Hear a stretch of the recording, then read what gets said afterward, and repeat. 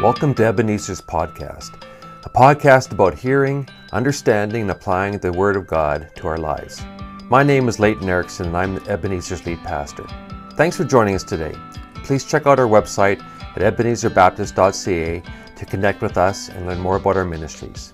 I hope you enjoy the message.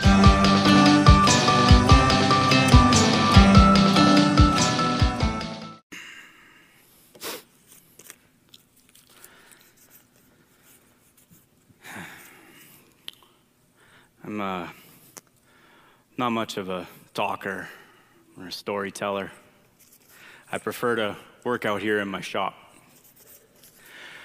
My wife, Mary, is more of the storyteller, but I guess they'll have to settle for me. She's inside with Jesus. You know how kids get when they need to eat. She wanted me to tell you the story from my point of view, how everything came to be when Jesus entered into our lives. How do I even begin to tell a story like that? It's been about 2 years since we had our son, Jesus. It's amazing how fast time goes. I'll admit, with everything that's happened the past few years, it's felt like a blur. A beautiful blur, but a blur nonetheless. Where do I even begin with this? Well, I was living in Nazareth at the time. I was born in Bethlehem, but I decided I wanted to build my life in Nazareth. I know. Everyone mutters under their breath when we tell them where they're from, when we're from. Nothing good comes from Nazareth. But I didn't think it was so bad. I mean, it was a quiet town. It suited me. Anyway, I moved there to start a life for myself. Lots of people move away from their hometown with big dreams and big ambitions, but that really wasn't me. I knew from the time that I was young, working with my father, that I wanted to be a carpenter. I knew that I wanted to get married and have a few children and to live just a simple life, honoring God with my hands. And I remember growing up and going to our synagogue. After worship, I'd be playing with friends and cousins, and we'd ask each other, which hero in the Bible would you want to be? Most of the kids would say David, the mighty man after God's own heart. Others would say Samson and all his strength. A lot of the girls would say Deborah, the famous judge. But I never really wanted to be like them. For me, my hero was Boaz. Do you remember the story of Ruth and Boaz? It's one of my favorites. Maybe because Boaz is a part of my family lineage, but still, it's one of my favorites. Ruth was a Moabite girl who married an Israelite after their family moved to Moab during a famine. But her husband died there tragically, and she returned to Israel with her mother-in-law, Naomi. Now, Ruth had committed herself to Yahweh. She turned away from the false Moabite gods when she came back to Israel. And I just love how God provided for her. Ruth went to work to provide for herself and for her mother-in-law, Naomi, and she ended up working in the field of Boaz. And Boaz took notice of her. He allowed her to work in the fields, and he arranged protection over her. He even let her eat the best of foods that he had for him and his workers. He was such a kind man. It's the kind of man that I hope to be. Eventually, the story goes on, and Ruth and Boaz, they get married, and they begin a family, and their grandson becomes the great King David. I think I love that story because, lately, I feel myself resonating with Boaz more and more. He was just a regular man, a man who loved God, who worked hard, who desired a family, but God had much bigger plans for him. Anyway, where was I again? Oh, yeah, right, Nazareth. So, anyway, I moved there, I took a job, and I set out to begin my life. I didn't have any big plans. I was just trying to figure life out. But then I met Mary. Oh, Mary. We met at synagogue. She was sitting there with her family, and she was on the one side, and I was sitting on the other side of the room. Rabbi was speaking about, well,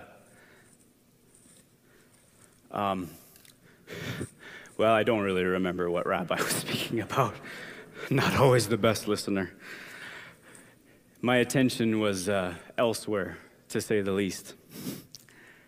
I think what drew me to her was how she worshiped. I mean, obviously she was beautiful and lovely, but it was the way that she worshiped Yahweh that really drew me to her. She was passionate and devoted, and you could tell what she was singing. They weren't just words to her. You could tell that she really meant them. Well, anyway, we began to get to know one another, which frankly at first was awkward. I'm quiet and she's quiet. Kind of tough to fill the silence sometimes. I was so nervous one of the times where we were first spending time together that I asked her if she liked wood. Who asks someone if they like wood? Like, I thought I was so embarrassed, I thought I was never going to get to see her again. But we moved past that, and we kept getting to know each other. And the more we did, the more I realized how deep this woman truly is. You know, she's completely unassuming. She never wants to draw attention to herself. But once she begins to talk about God, she lights up. She has poured herself over the Torah in ways that, quite frankly, I think it rivals the rabbis. She is so godly and devoted. I knew she was the type of woman that I wanted to marry. And so, we got engaged. I was so happy. I felt like I was walking on air. I didn't have much. Barely enough money to make ends meet after the Romans take their cut, but I didn't care. There was a godly woman who noticed and cared for and was willing to marry a nobody like me, and I was not about to let that go. When I began preparing for our home and our life together after the wedding, Mary went away for a while to visit her cousin, Elizabeth. You know, she left in such a haste, it seemed to me a bit off. Like there was something that she couldn't tell me. But I trusted her. Even though we were apart for several months, I was still beaming. But then she returned, and she was clearly pregnant. At the time, I was utterly devastated. Everything that I had hoped for in my life just came crashing down all around me in that moment. I mean, my fiance, I had thought, I thought she had betrayed me with another man. I was so shocked at first that I couldn't believe it. But this was Mary. She would never do anything like this. But then she told me that the story that an angel had visited her and that the child in her womb was a miracle from God and how it was not a betrayal. I hate to admit it, but at the time, I just wouldn't hear it. You know, it was one thing to betray me, but it was another thing to lie about it, calling it a miracle from God. It was just all too much for me. I knew I couldn't marry her, but I didn't want to disgrace her. I mean, was I mad? Yeah. Did part of me want to take the divorce public and shame her? Yeah, a little part of me did. But I knew that wasn't the way. Anyway, I was preparing to divorce her quietly, and I was sleeping one night, and then I had an encounter with an angel. And the angel told me that everything Mary had said was true. He told me to not be afraid, that the child was from God and that we were to give him the name Jesus. I'll never forget that experience as long as I live. There were so many thoughts going through my head at that moment. I didn't know what to think, to be honest.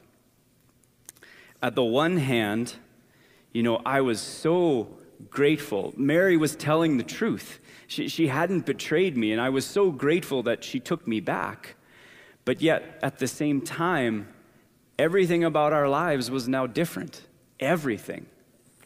That quiet life, that simple life that I had desired, that was over.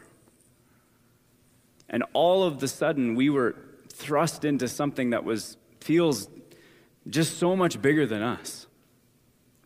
As a people, we have been longing and praying and hoping for God to rescue us for centuries. It's been over 400 years since we last had a prophecy.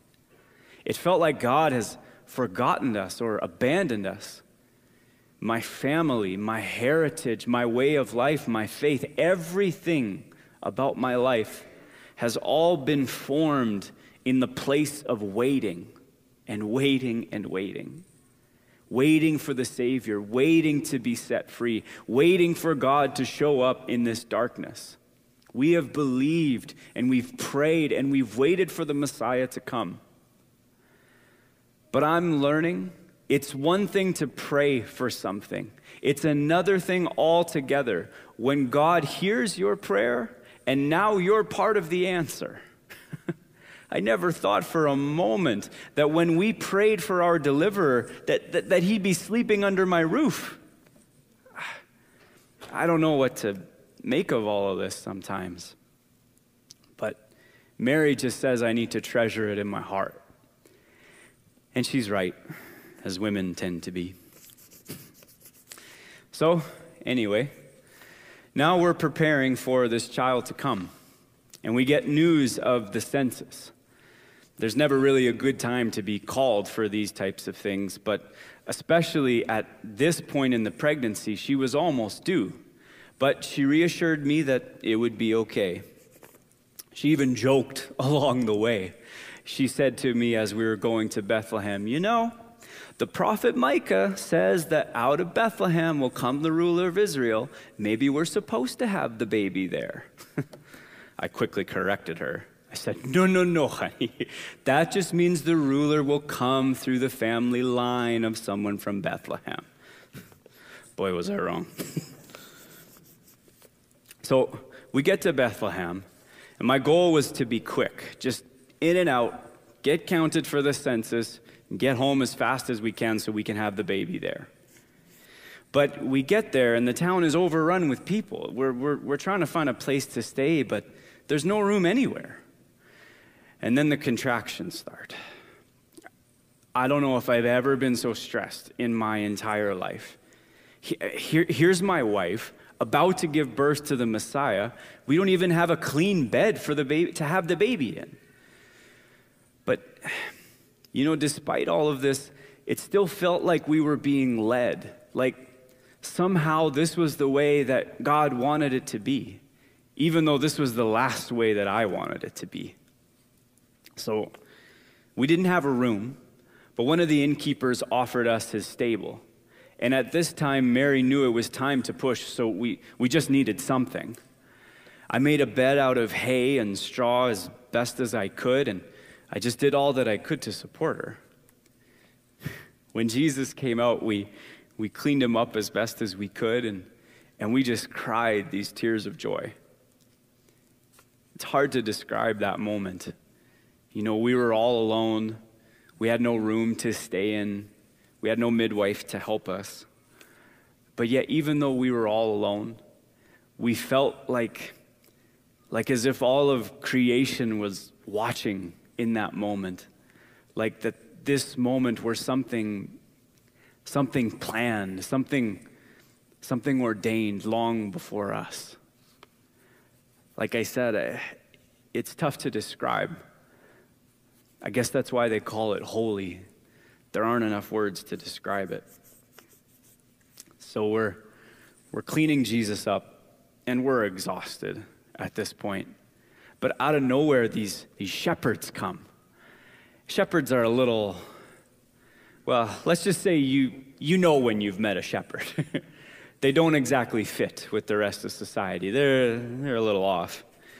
But anyway, they tell us they were out with their flocks, and an angel appeared to them, all of them, telling them that the Messiah was born and telling them right where we were.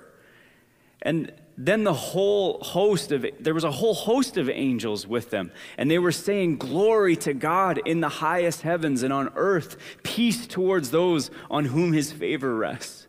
We were just stunned.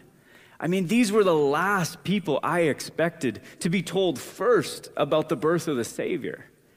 Maybe God is trying to do something with that. But everything with Jesus' birth has been upside down at this point. Maybe that's part of what he's here to do.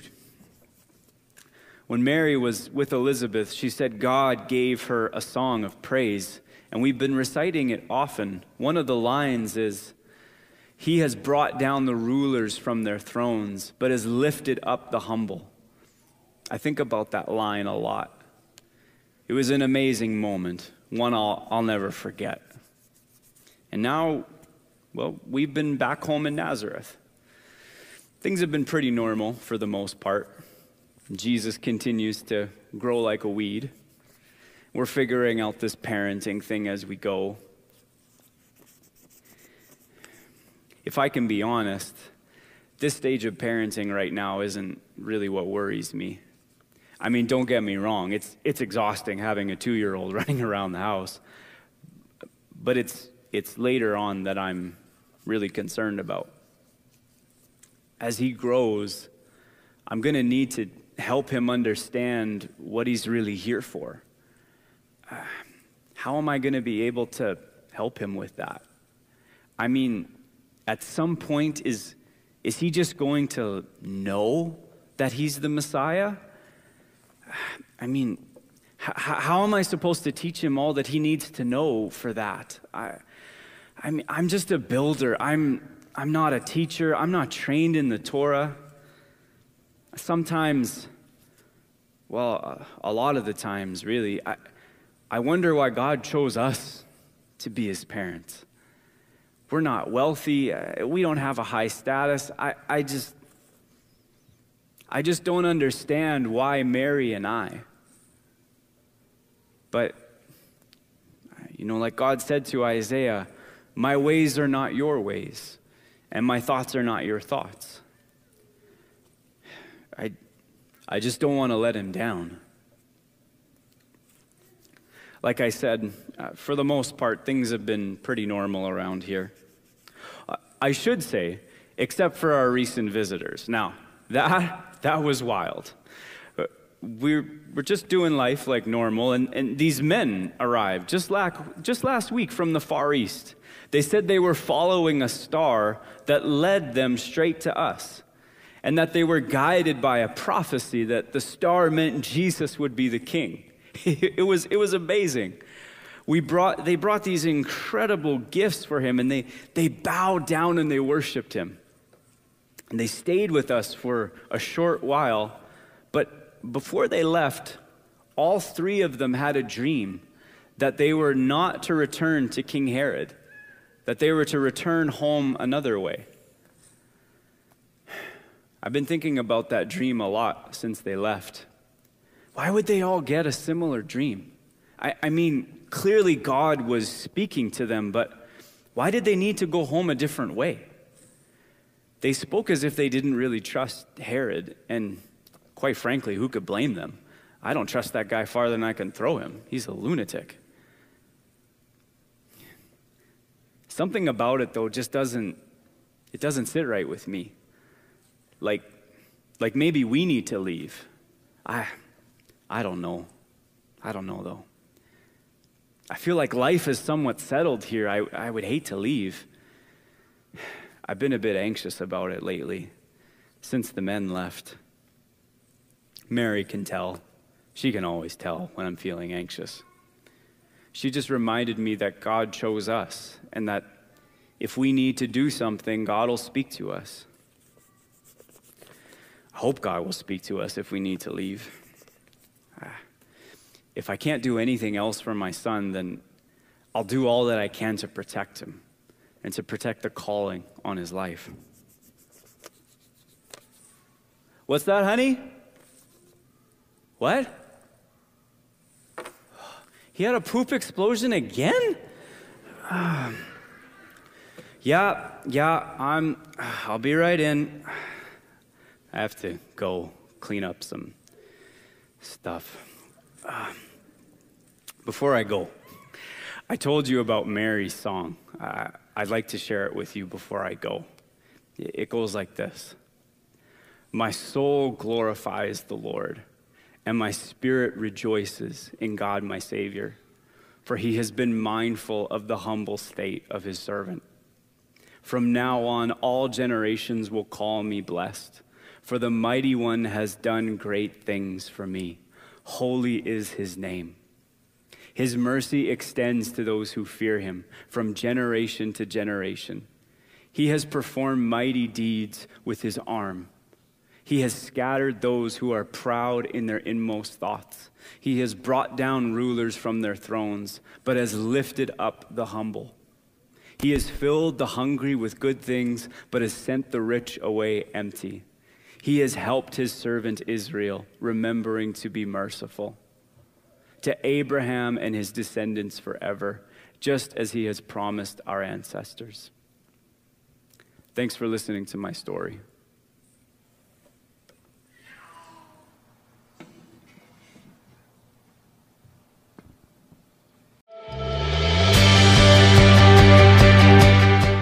Well, thank you for listening. Don't forget to check out our church website at ebenezerbaptist.ca. If you enjoyed the podcast, you can let us know by clicking like and by subscribing to our podcast channel. God bless you, and thanks for listening.